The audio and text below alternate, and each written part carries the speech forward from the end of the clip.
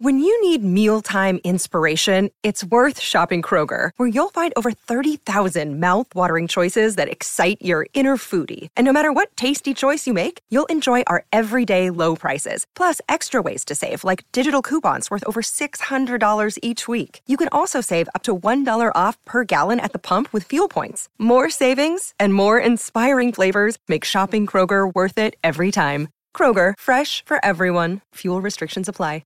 Another day is here, and you're ready for it. What to wear? Check. Breakfast, lunch, and dinner? Check. Planning for what's next and how to save for it?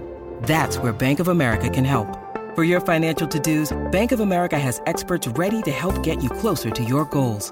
Get started at one of our local financial centers or 24/7 in our mobile banking app. Find a location near you at bankofamerica.com/talktous. What would you like the power to do?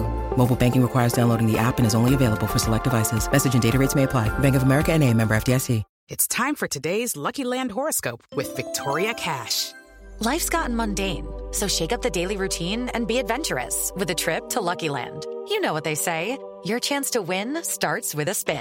So go to LuckyLandSlots.com to play over 100 social casino-style games for free for your chance to redeem some serious prizes. Get lucky today at LuckyLandSlots.com. Available to players in the U.S., excluding Washington and Michigan. No purchase necessary. VGW Group. Void where prohibited by law. 18+. Terms and conditions apply.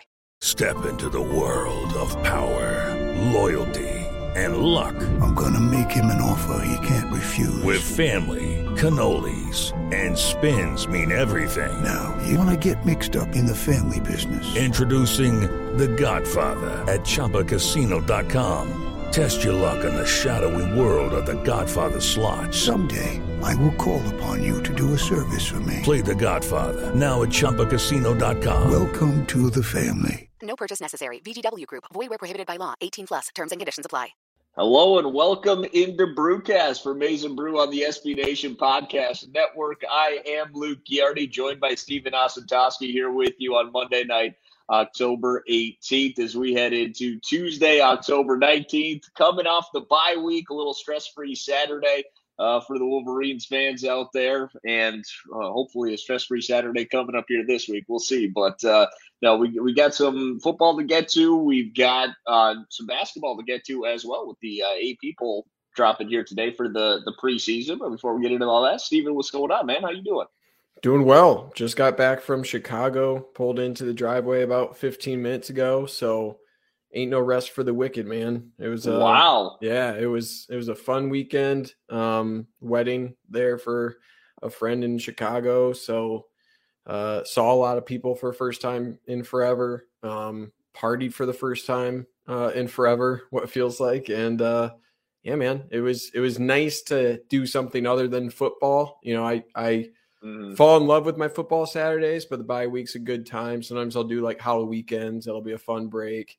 This time was a wedding. So it was a good weekend. It was fun. I'm ready to get back in the swing of things and, you know, get nervous for a game on Saturday. So go through a couple of shirts or what? At least a few. Even for Northwestern. It doesn't matter, man. My body doesn't know. My body never knows. It's just like, oh, it's a game. Let's do it. Sweat through it.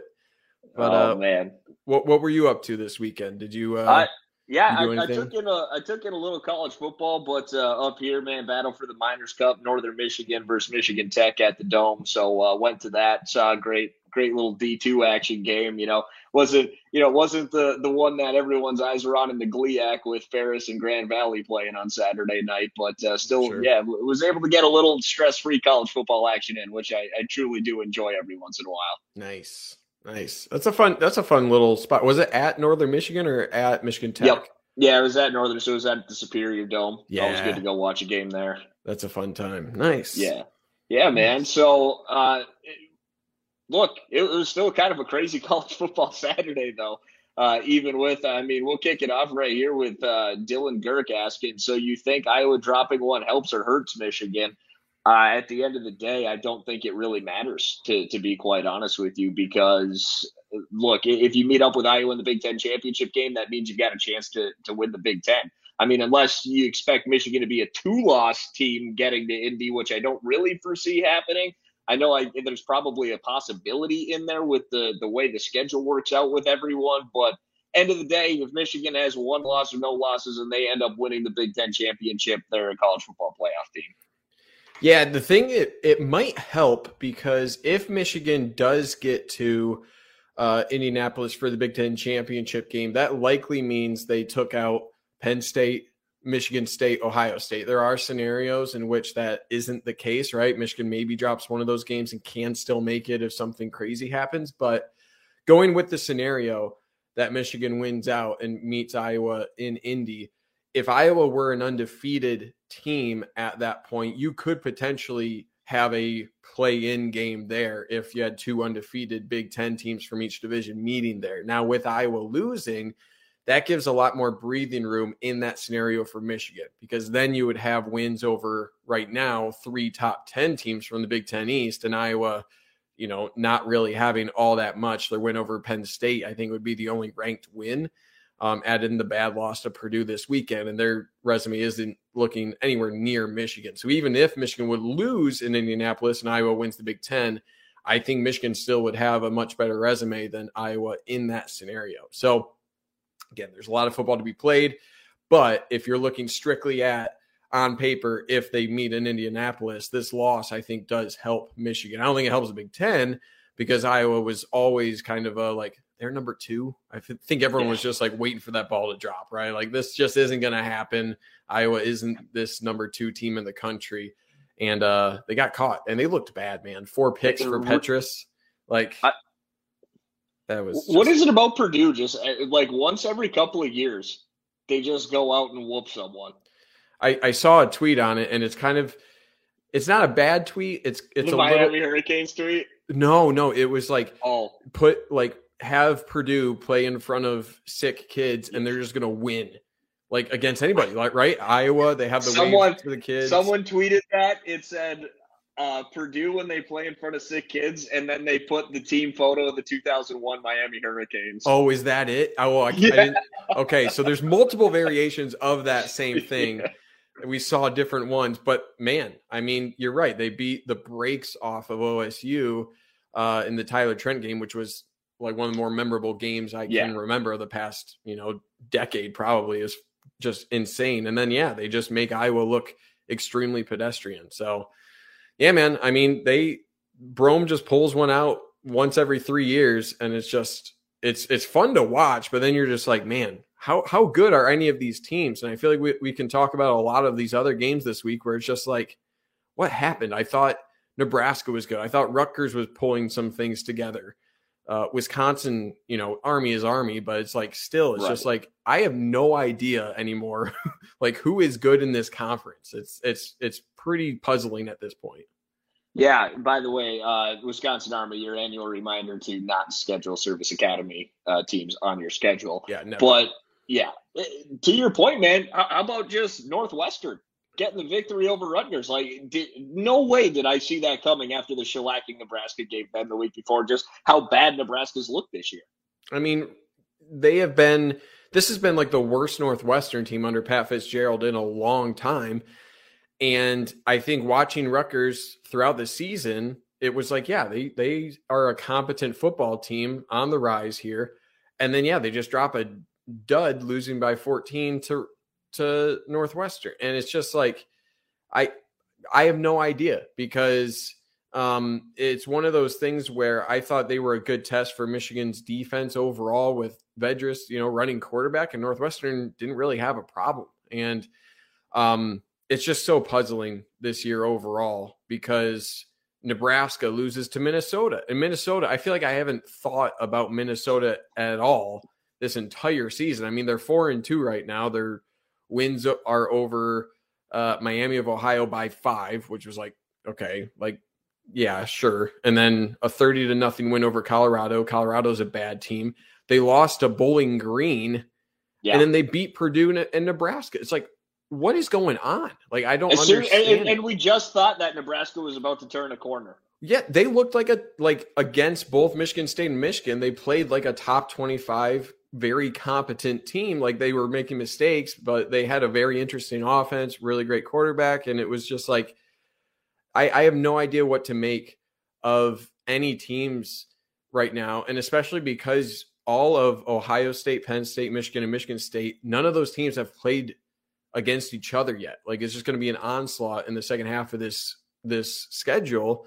And as you see all these other dominoes falling of like, yeah, it's not the like Wisconsin of old, but they're still relatively decent. And they're like, just every game is a touchdown game for them. And then all of these other games we're talking about, it's just like, it's either a meat grinder where no one's good, or like, it's just another season where we didn't learn a whole lot last year in some regards, where it's like, how much is that? Like, how much can you throw that out? Because both Michigan and Michigan State are undefeated. Who would have predicted that? Mm-hmm. And I feel like I just can't make predictions anymore, because from one week to the next, it's like nothing applies. It's like, I thought Nebraska was like, had a chance to still be a contender in the Big Ten West. And now I'm of the mindset that like, Scott Frost might be gone. Like, yeah, like he might be. Like, that's not a game you can lose.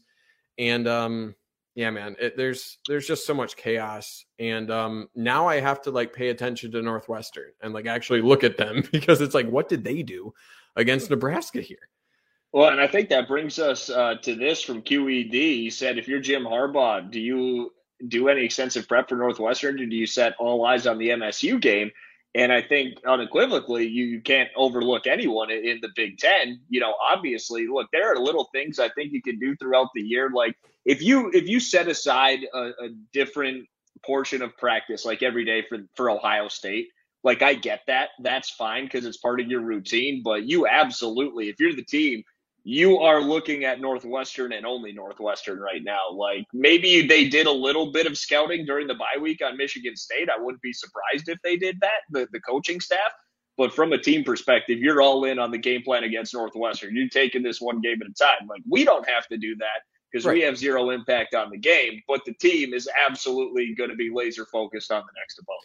Yeah, and I do think that's something that is, I don't want to say a little bit overstated, but I think it's kind of, I don't know what the right term is for what I'm about to describe here. I think it's probably inaccurate.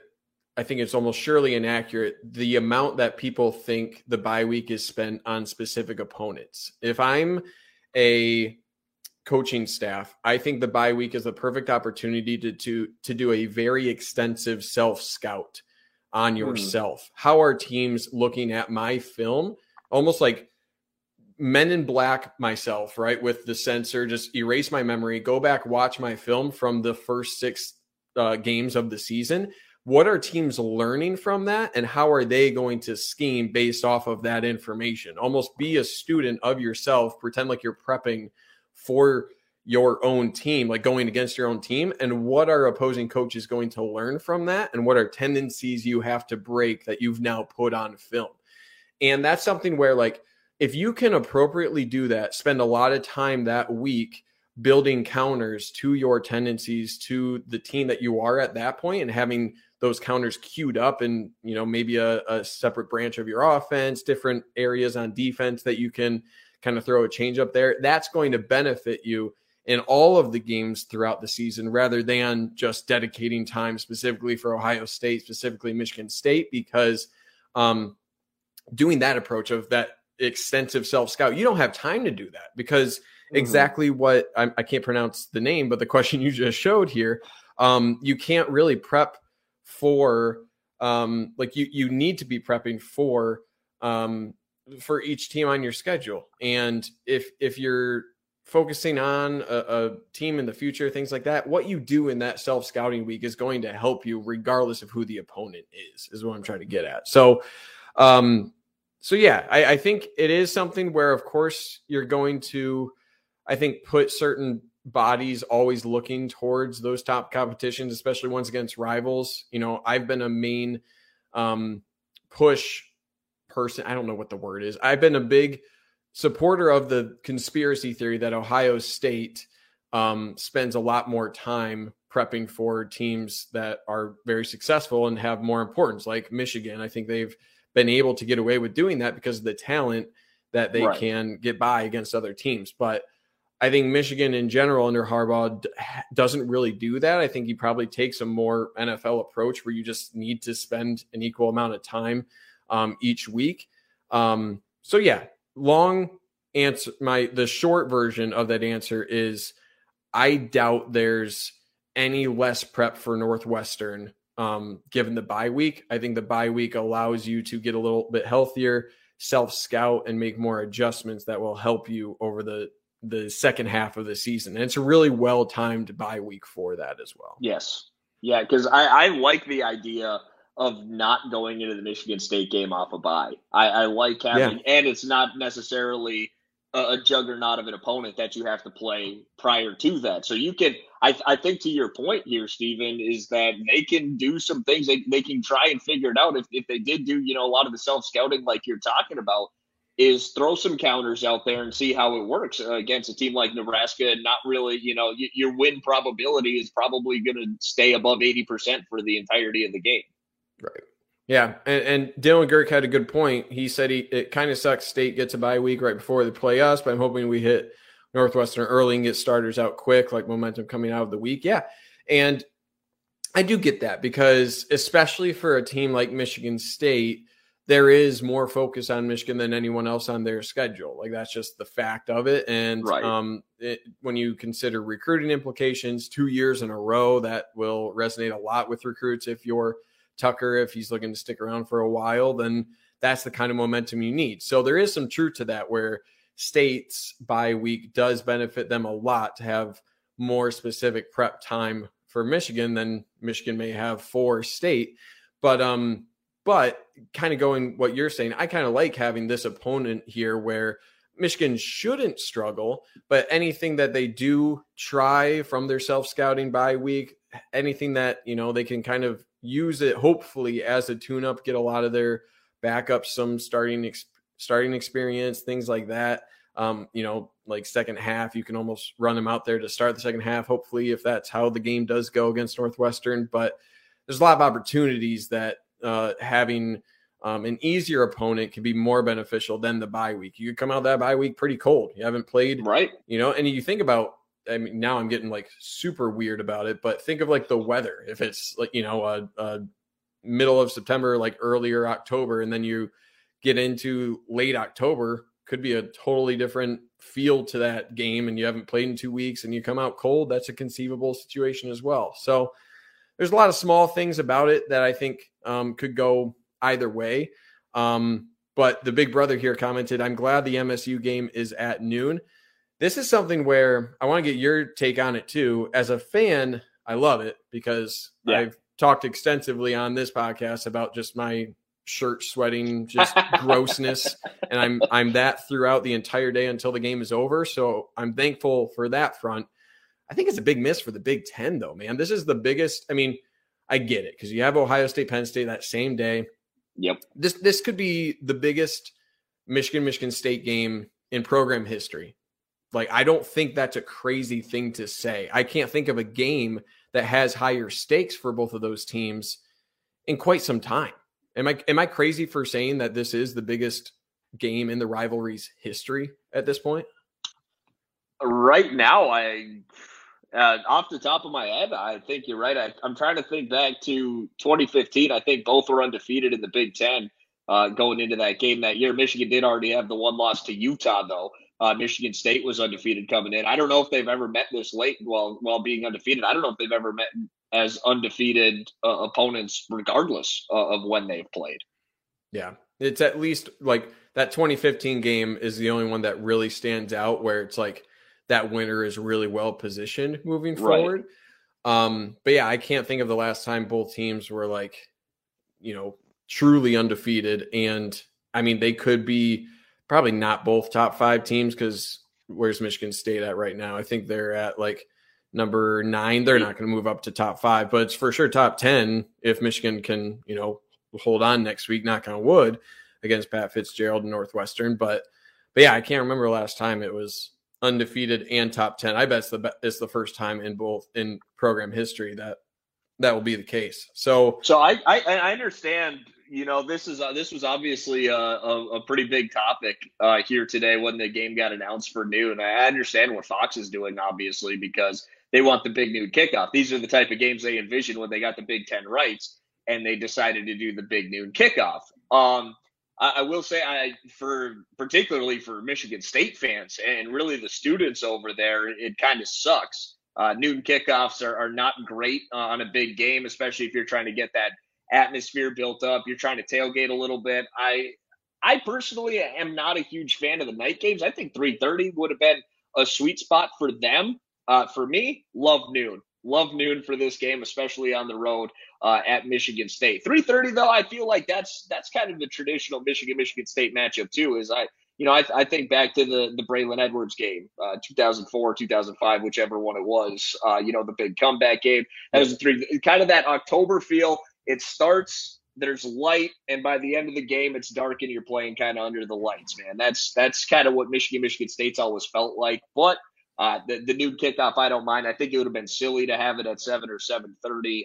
I'm not a big fan of that, particularly as we move to the back half of October. Like, there's a reason the Big Ten needs both teams to agree to play night games in November. Like, we're getting there, to that point. I understand the night game is the showcase and everything like that. I think 3:30 would have been good. I wouldn't have liked to see it as a night game, and I'd be surprised if Michigan State fans would have as well. Yeah. I want to call out Venice Blue Dev, who says, now fans are overlooking Western, I'm assuming Northwestern, already talking MSU. This is the biggest thing I see on Twitter and people just saying overall. What does that mean? It means nothing. I can talk about Ohio State every week. Sure, it's annoying. It's not going to affect anything. If the players from Michigan are paying enough attention on Twitter to have the general level of discourse on a future opponent, if they're paying that close attention to where it's affecting their mental ability to focus on Northwestern instead of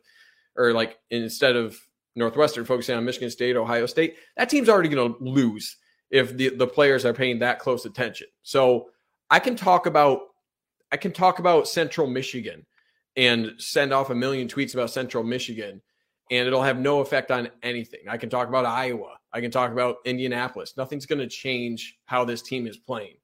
It's such a pet peeve of mine, man. Oh, it's unbelievable. We have no impact on the game. I see it every time. It's like, hold on. Let's wait until we actually beat Northwest. Like, what? Let me talk some things. Let me have some fun. Let me envision what a Halloween game with two, the potential for the best game in program history. I'm not allowed to just envision it. That's what makes college football fun, is being able to think about the players cannot do that. That would be very disappointing.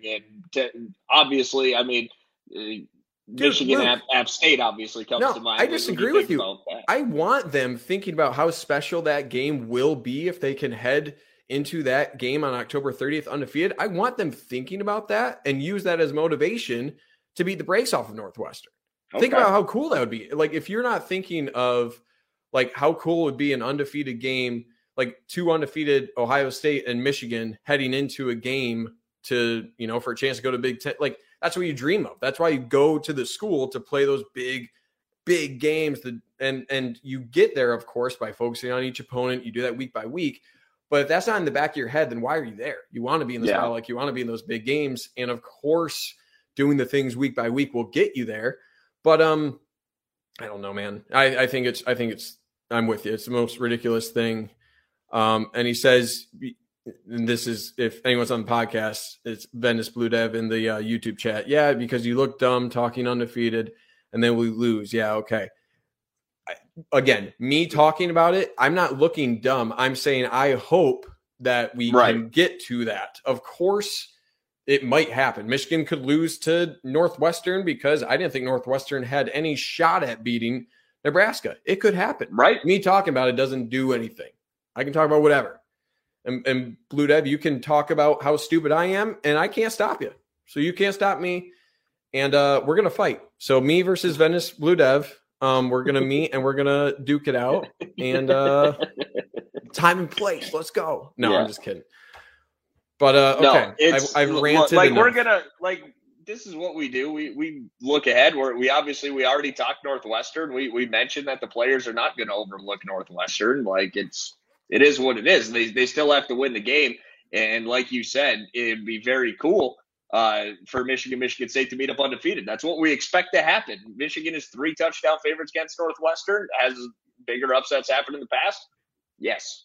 But, I mean, what can you do? You know, like there's nothing we can do about and Steven's probably going to be breaking down film here this week. Maybe he'll give you some love, on Northwestern and breaking down their film if that's what, you want to do. Maybe in case they want you to suit up, go play linebacker or something like that. But, we're just we're going to talk about Northwestern. We're going to talk about Michigan State. I mean, we could talk about the fact that the remaining part of the remaining schedule is absolutely brutal. Like this has been a great season up to this point, but I mean, you look at Michigan State, Penn State, still Maryland is a scary team. Indiana played Michigan State tough. Ohio State, this is going to be a wild end of the schedule, and we can go ahead and look ahead to that.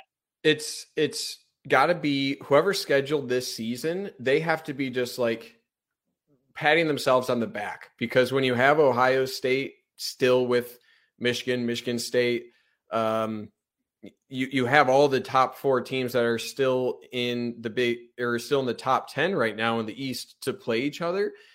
I don't know if they have the crystal ball to do that. In terms of ratings, man, these games are going to absolutely dominate, because imagine being Fox right now, knowing you got first pick of the Big Ten rights. They're Scrooge McDucking their way through the rest of the season. They're just swimming through dollars. It's crazy. And we've got all these 4-hour broadcasts to look forward to. Oh yeah. It's going to be funny. Because I don't see the only scenario I see is one of these teams dramatically falls apart. Could be Michigan or Michigan State or even Penn State, where they just lose to all of the 3 other teams.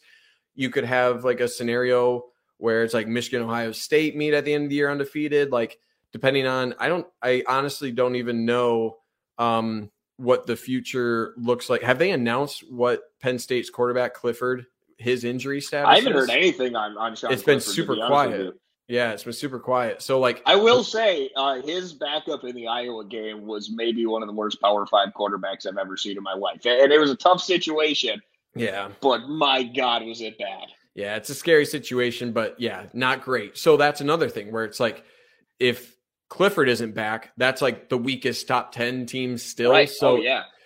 You could, again, it's kind of looking at Nebraska and Rutgers this week. You could tell me any one of these scenarios I'm kind of talking about, of one team winning out, another one losing all 3 of those main matchups, and I would believe any one of those things at this point. You could tell, maybe the only thing I wouldn't believe is Ohio State losing against all the other 3 top 10 teams at this point. But it's shaping up to be probably one of the more exciting Big Ten East races in the second half of a season that I can remember. But yeah, we'll see, man. I'm excited for it, and I am interested to see what happens in the Big Ten West now, because I think, like I said earlier, Iowa isn't the number 2 team in the country, but they're just kind of beating up on each other. Everyone's 3-3 or 4-2. Minnesota is sneakily, I think right now, second in the Big Ten West. Is that right?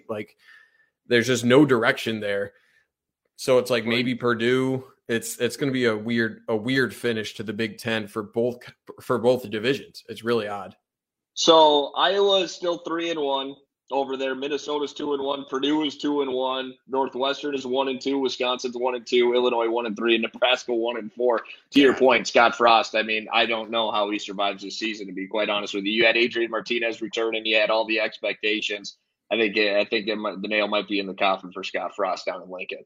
Yeah, I don't know how you come back from that, because they really had one of the roughest schedules this year, right? And when your crossover games are Michigan State, Michigan, and Ohio State, you're looking at just a gauntlet of a schedule overall.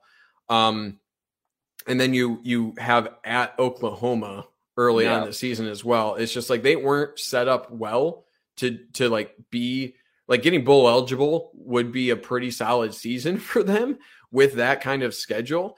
But then they drop a game to start the season against Illinois, and that's one you just can't lose. And then against another middling team at Minnesota, and it's just like those two games, man. If he won those games, then they'd be like 4-3 right now instead of, or like at least 5-3 probably. And it's just like I don't see how he survives. I just don't, because he just hasn't shown improvement, and he's made games really interesting, but he just hasn't been able to close it. And I don't really have sympathy for him, but I have some sympathy for Nebraska fans, even though they are super annoying on Twitter. But again, Twitter people aren't like real life people, because they're just lizards or something. Except for maybe the Tennessee fans. That's fair. And oh my gosh, did you see the end of that game? Just as like a brief aside from Big Ten Joe talk. Milton talk here. That's Joe. What are you doing, man? For anyone who didn't watch that game, which it was a wild ending with trash being thrown on the field from a bunch of fans, and it ended with where were they? Probably like 25-yard line or so. Yeah, like within striking distance. Yeah, last like 3 seconds on the play, Joe Milton just kind of scrambles around with a 3-man rush. Didn't really have to scramble, and then he just runs out of bounds at like the 10-yard line to end the game. And it's just like, just one of those situations where you just kind of feel for the guy, but also like, where's the awareness? Yeah, man, I felt like sad, but then like when I saw the offseason articles about Joe Milton, and like people were really excited about him winning the job and stuff, and all Michigan fans were like, we've been there, man. We were there. I know how you feel. So it's what makes college football what it is, because that like, go for it. I just wanted to go back to this comment here from Anthony Smela. Sorry if I butchered that, buddy. He said, I was in Nebraska for Russell Bellamy. We know bad backup QB play. So I was watching that Penn State-Iowa game, and was texting with Anthony and Chris brought the Bellamy game up. And I didn't realize it at the point until he said it, that I had blocked that out of my memory, like completely, because I was so mad that they didn't give Devin Gardner a shot. I don't care if Devin Gardner didn't play quarterback all year. He can run. He can still throw a football. I don't even care if he knew the plays. Let him run around a little bit and throw it. Like, it would have been no worse than that Russell Bellamy game. It was just, I mean, but yeah, that was the perfect. I feel like that Penn State backup in the Iowa game was exactly like Russell Bellamy against Nebraska. Yeah, and it's one of those things where it's like, wow, that's the best second guy at like a major program. Like no offense to these guys, right? Because they're better athletes than 99% of people out there. But like at a major program like that is making millions upon millions of dollars, like there couldn't be one guy like that. And I do understand that Penn State lost one of their quarterbacks to somewhere else. I forget where he transferred. So that's a big thing. Yeah. But man, yeah, it's rough. And I know like the away. Didn't he go to Baylor maybe? That might be right. The guy who came in for McSorley in the 2018 game, right? And he was like a big 4 or 5 star kid. Sounds right. I can't remember, honestly. Kentucky? Okay, Lewis Blake says Kentucky. Okay, that does sound right, because I remember watching him like last week or something. And yeah, man, it's exactly like that Russell Bellamy thing. And it's funny because I feel like, and I'll only bring this up briefly because I know it's been Will Levis, that's his name. Yep. Thank you, Lewis. Oh, Will Levis, the dude who, have you seen his like TikTok and the things he eats and stuff? It is a nightmare. I am off. I am not on TikTok. I would lose all of my time on that app. But I've seen it on Twitter because I know some Kentucky fans that I follow, and they tweet it out, and they are appalled at some of the stuff. What is he eating? What does he do? It's I'd have to go find it. I think he put like I watched. I think he puts like mayo in his coffee. Okay. Instead of creamer. I'm out. Yeah. Shark Tank. I'm out. Nope. Not buying any stock in Will Levis. Nope. Sorry. But no, I was gonna bring this up. I don't want to talk about it too much, but like the Russell Bellamy situation was like when you see that, your initial reaction, and same with like Sean Clifford and Penn State right now, is like, okay, we understand now why Sean Clifford is starting. Even if he starts to look shaky, we know that if we don't have Sean Clifford, the world is going to end. And it's funny because I feel like Michigan fans have kind of felt that at certain points where the starter has been like, is this the best that we have right now? Like, is the backup not better than this? And we felt that. By the way, Dylan McCaffrey has more interceptions and touchdowns at Northern Colorado right now. So yeah, not great. And but it's funny because now we have this scenario where like Cade McNamara is a top 5 quarterback in the conference, I think pretty comfortably. I think you could argue he's higher than that, but and now the argument is still a lot of people do want to see McCarthy, but now it's like because our ceiling is like winning a championship instead of like, is Cade McNamara the best, best we can do? Like he's off. No, it's just people where it's like the ceiling could potentially be higher with McCarthy. So it's funny like how different the scenarios can be, but how the back of a quarterback is still the narrative would be the other way too, right? Like if the ceiling was 8-4 on this team, people would be like, get McCarthy in there and get him reps so we can start building for the future. Like, that's true. There was no way the fans weren't calling for JJ McCarthy this year. Yeah, I mean it's kind of back to the Tom Brady, is this the best guy? We just have a 5-star freshman to come in and he should take over. It's like time's a flat circle, man. It'll repeat itself when you see the hot 5-star coming in.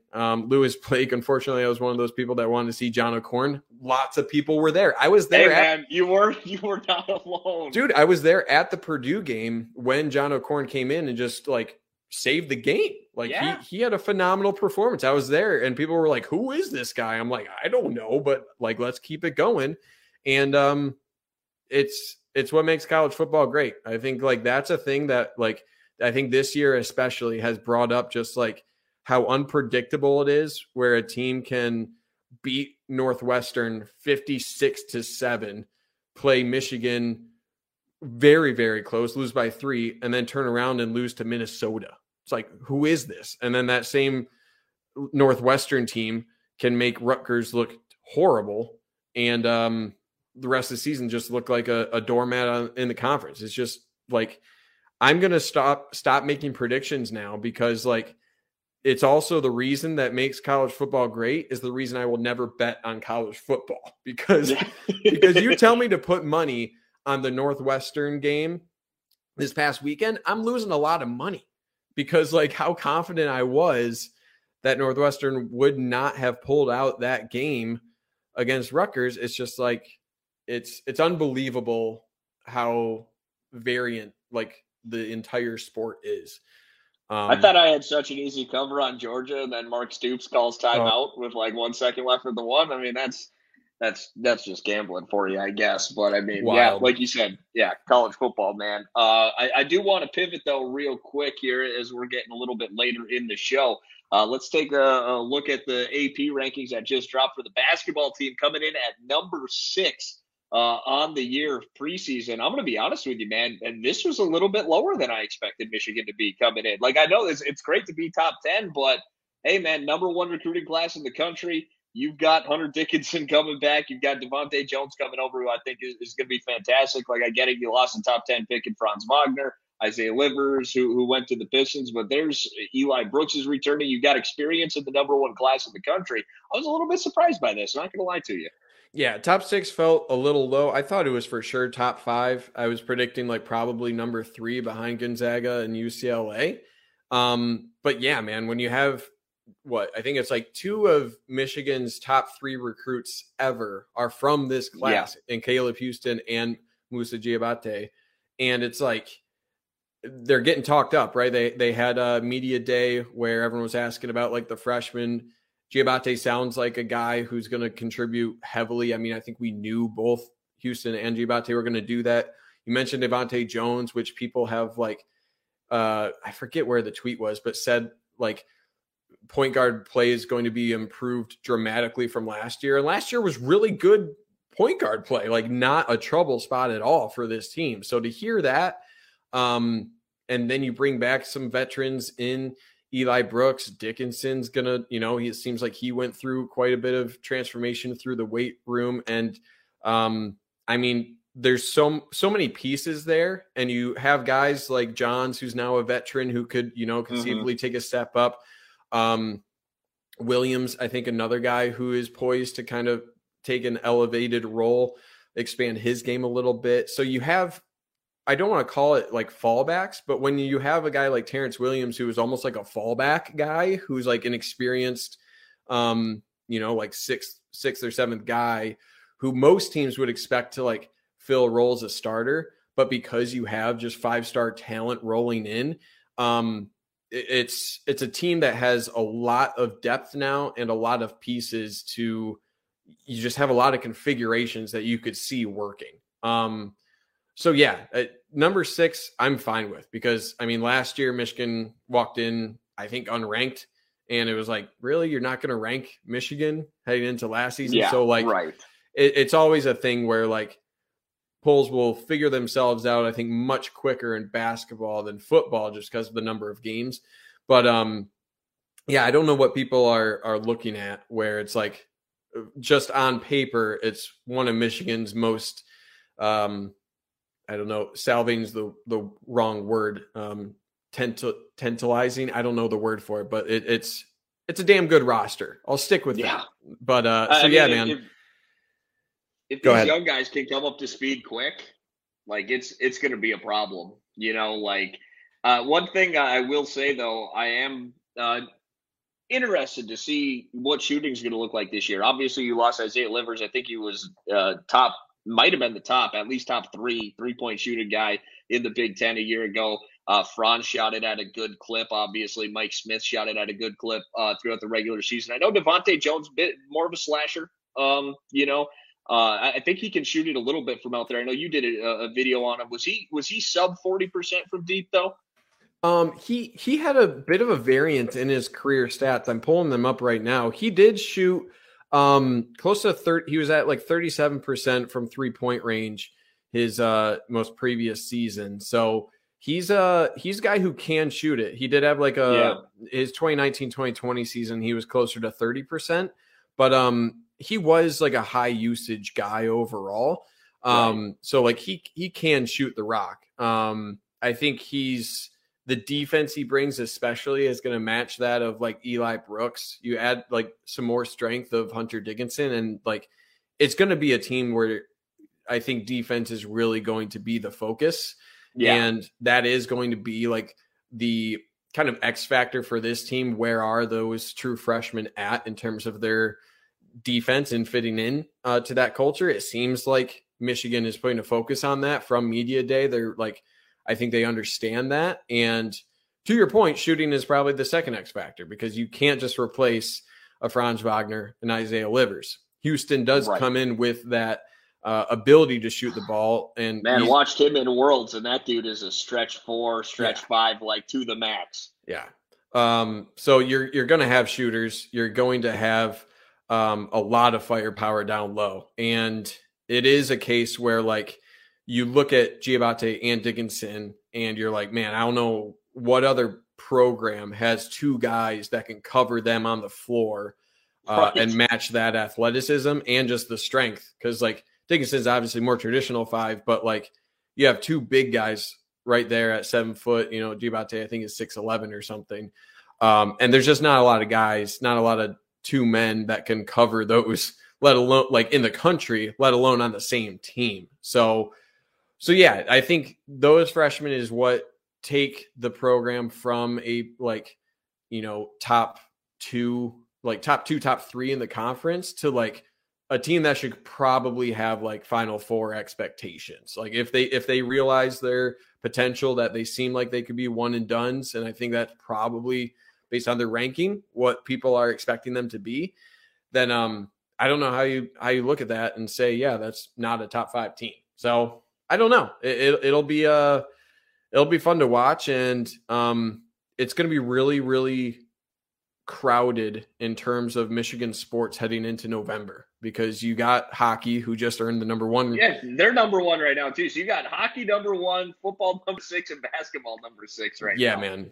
I can't remember the last time that all three of those programs were as loaded right now. I would go ahead and bet that this is probably the most loaded, or just like in terms of perception right now. Yeah. Oh, yeah. 100%. Football, you could argue, they're not as loaded as, but like the combination of all three, hockey has the most draft picks that a program has ever had.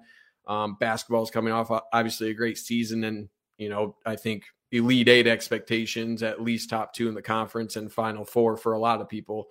And then football steals everything in front of them undefeated. So it's like, it's going to be a Michigan fan, man.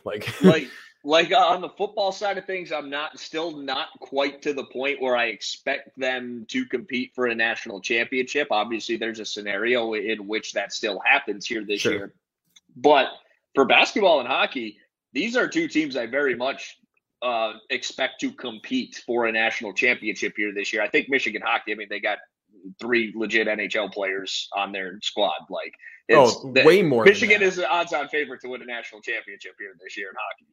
Yeah, if you're ranking like expectations of like a national title, Michigan is like, they should win a national title with that level. They actually just should win the seriously. title. They are expected to this year without a doubt. Basketball is like, they're on the next level where like if they are not in the Final Four, I think a lot of people will be like, man, that was a lot of talent. They should have done better. Yeah. This is probably the first year for basketball I've come in like with these expectations. Even 2013, it was exciting with what did they call themselves, man? The Fresh Five that were coming in. Oh gosh. McGarry and Robinson and Spike and all those guys. I'm trying to remember, what did they call themselves? I can't even remember. I was so deep into my engineering classes at that point. I feel like my mind was mush whenever I heard that. They were exciting when we came in, but it still wasn't like, I think this team is going to compete for a national championship. And then as the season got going, they were undefeated, eventually got ranked number 1, and that's where the turn happened, where you're like, yeah, this team is talented enough, especially with the level Trey Burke was playing at, that they could win a national championship. But for this, Michigan basketball team, they should at least compete for, obviously the tournament is a crapshoot, but it's at least make it to the second weekend, probably at least make it to the Elite Eight. And this team should be top 2 Big Ten, like you said, and probably compete for a national championship. Yeah. And it is, Mike Smith was an X factor where it was like, what is he going to come in and bring this previous season? Obviously he filled a very needed role. You are still pretty light at the point guard position. Zeb Jackson obviously is expected to take. And to see what Frankie Collins can do too, man. That's another guy. Yeah, I really like his game. And it's crazy because we haven't even brought up Kobe Buffkin, who's like, he was quietly one of my favorite guys from the class. So it's, again, when you go back to like a lot of programs would need a guy like that to be filling the gap. And I think Michigan State could argue is kind of in that position where they need some guys to fill some roles there that are, not potential one and done. I know they got Christie, who's a really solid freshman for them. Yeah. But anyway, I love how Michigan has set up themselves to be like, they can get the big guys with Juwan Howard, with Hunter Dickinson's development.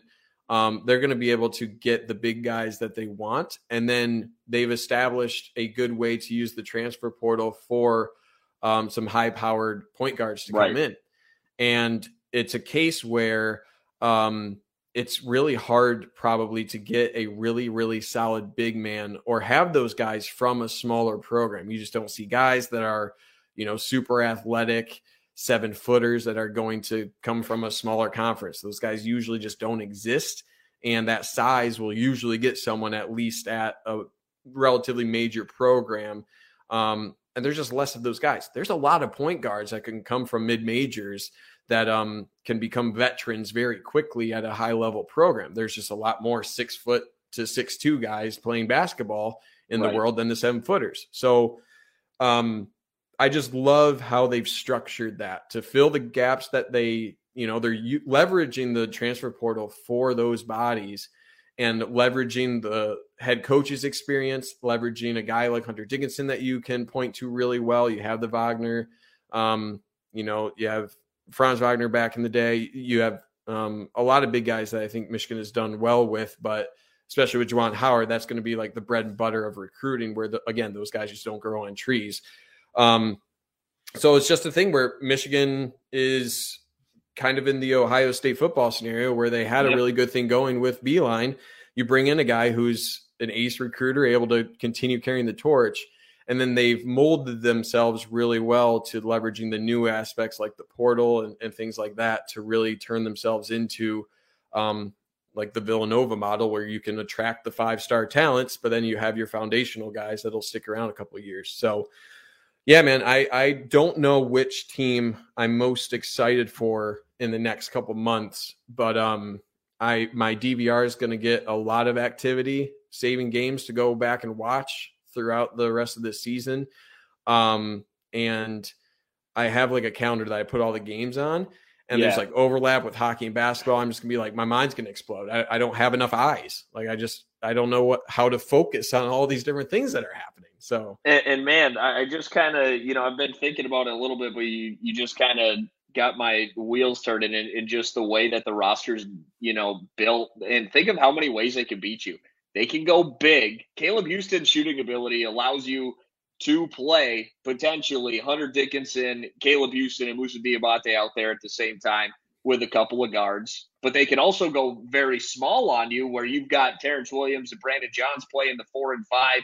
Maybe Devontae Jones, Eli Brooks, and another shooter like Collins or, or Buffkin or Zeb Jackson. Like, there's so many ways that they can put together a lineup out on the court to counter whatever it is that you're doing. It's going to make things so difficult on so many teams.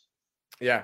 Yeah. It's truly like having the depth that Michigan has. That's the big reason that, I think most Michigan fans should feel comfortable with those expectations because you know that you'll need someone to step up in one of these games. I think we saw it a lot last year where if Franz Wagner wasn't having a good game, Isaiah Livers could step up. Mike Smith had the ability to take over a game. He did that a lot at Columbia before his time at Michigan, and he did have a couple games where he had to do that.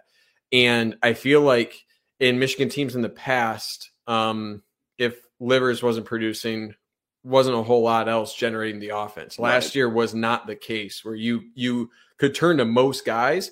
And I'm going to use a weird reference here, but you know how like, it's going to be super weird. Don't laugh at me. But you know how like major, like any sort of accident for like an airplane or something, it takes multiple factors, multiple like engine failure, tail failure, all these different things lining up for it to finally crash and finally just like put together a bad game. And I feel like that was the game against UCLA last year. Spoken like a true engineer, by the way. Seriously, it's just usually when one thing isn't working, right? Like Dickinson just isn't on his game, someone else will be able to step up. And that was the case last year. That's why you win a bunch of games, because you can turn to option B, option C, D, and you can still get a win. And that's now what it feels like for this team. You have a reasonable option E who's still a really, really good player, and it takes A, B, C, D, and E to all fail to lose. And this year, it feels like there's even more of those options to avoid an airplane crash, which is the weirdest analogy I think I've ever made on any sort of video or podcast. But that's kind of what goes through my head. No, it makes sense though. Like it is a good analogy. It's just not one you hear too often. Yeah. Real quick, Lewis Blake, he asked, is this Coach K's last year? Yes. He's going to be doing the whole, the final tour, and he's going to get gifts like Jeter, that whole thing. Why is this a thing? And we can end the show on this. Even with Ed Orgeron, right, at LSU, it's like, this is going to be his final year. Like, why is this a thing where they just do like a full season in like Coach K's, scenario? They announced that a while ago. Long time ago. I like Roy Williams, man, who's just like, nah, I ain't coming back. Yeah. And it's just like, I don't understand this sort of like victory lap sort of deal. maybe I'm crazy, maybe I'm in the minority there, but it just seems super odd to me to, I guess it's probably good for the program, right? If you know that it's the last year, then the coach can kind of prep for the next thing. It gives recruits a lot of time to have that sort of transition ahead of time. So I guess I'm talking myself into reasons that it can be helpful from an administrative standpoint. But I guess selfishly from a fan standpoint, it's just all right, you're gone. I don't know. It just seems weird. I don't these guys make enough money to where I don't feel they need the victory lap. Maybe I'm just heartless. I think that's probably the solution, or that's the conclusion I'm coming here, is just I just think these guys should just retire and just enjoy yourself, and you don't need the victory lap to enjoy yourself. But those guys had quite a career, so you know what, if they want to get celebrated a little bit more TV time, maybe they deserve that. So there you go. You just want everyone to be like Draymond treating Paul Pierce, That's it, man. That's it. Lewis Blake says you're jelly, as in I'm jealous. Yeah, man. Here's the thing. When I'm going to be done making videos, whatever that is down the line, I'm going to announce it 10 years in advance. And then for each year, I'm just going to have a countdown on the top of my videos. And you guys can all just celebrate each and every year just so I can have my victory laps. But at the end of the day, too, it's going to be like a distraction kind of for the Duke players, too. It's everywhere you go, there's going to be, gifts and a pregame ceremony when it's his last time playing there. It's going to be that way. I don't know how good Duke's going to be this year anyway, so maybe it's a good year to do it. But, yeah, I don't know. Yeah. Well, that's going to wrap it up for us here today anyway. I think we hit on everything we planned to touch on. Appreciate everyone here in the YouTube watching it live, as we do every Monday night at 7:30. You guys are fantastic. We really appreciate you guys keeping everything going in the comments, giving us something to talk about. Appreciate your feedback, and always a lot of fun for those listening on the podcast. If you enjoy doing it that way, by all means, please do. You can join us, though, every Monday night at 7:30 on the Maize n Brew YouTube channel. Subscribe, rate, leave a review on the podcast, as well as subscribe to the channel. Steven, where can we find you on social media? What you got going on this week, man? Yeah, you can find me at Steven Toski on Twitter. Going to be picking back up analysis of the Nebraska. Sorry, you interrupted by showing the emoji I found. It looks like a guy dabbing, like J.U. Chesson dabbing. It's called elbow cough. I thought it was really funny just looking through that. So if you're on YouTube, look up the emoji elbow cough, and it reminded me of J.U. Chesson doing the dab after all of his touchdowns. But anyway, yeah, at Steven Toski on Twitter. I'm going to be looking back on the previous game for offensive analysis. I had defense analysis on the YouTube channel. YouTube channel hit 5,000 subscribers this weekend, which is phenomenal. Let's go. Yeah, I appreciate all you guys' support. It means a lot to get it to that mile marker. It was always a big goal to get it there. So appreciate you all for doing that. Feel free to check out the channel if you're interested in becoming a member, early access, custom badges. That's the sort of thing Lewis you can Blake do. Here, you get the cool logo next to you. You do. And if you just like supporting the channel, head over to the Maize n Brew YouTube channel and press the join button there. But yeah, otherwise, ask Steven Toski. I'll be posting some plays, hopefully, for analysis this week. And we'll go from there. You can find me on Twitter at Luke Ghiardi, LUKEGHIARDI. Again, subscribe, rate, leave a review, man. We love to get the feedback. Love to have you guys in the comments on the YouTube show every Monday night at 7:30. A whole lot of fun, and looking forward to doing it again next week. Hopefully talking about a win against Northwestern, and looking ahead to hopefully a match of undefeateds in East Lansing the following week. So we'll see you next week. For Steven Osentoski, I'm Luke Ghiardi. We'll see you then on Brewcast.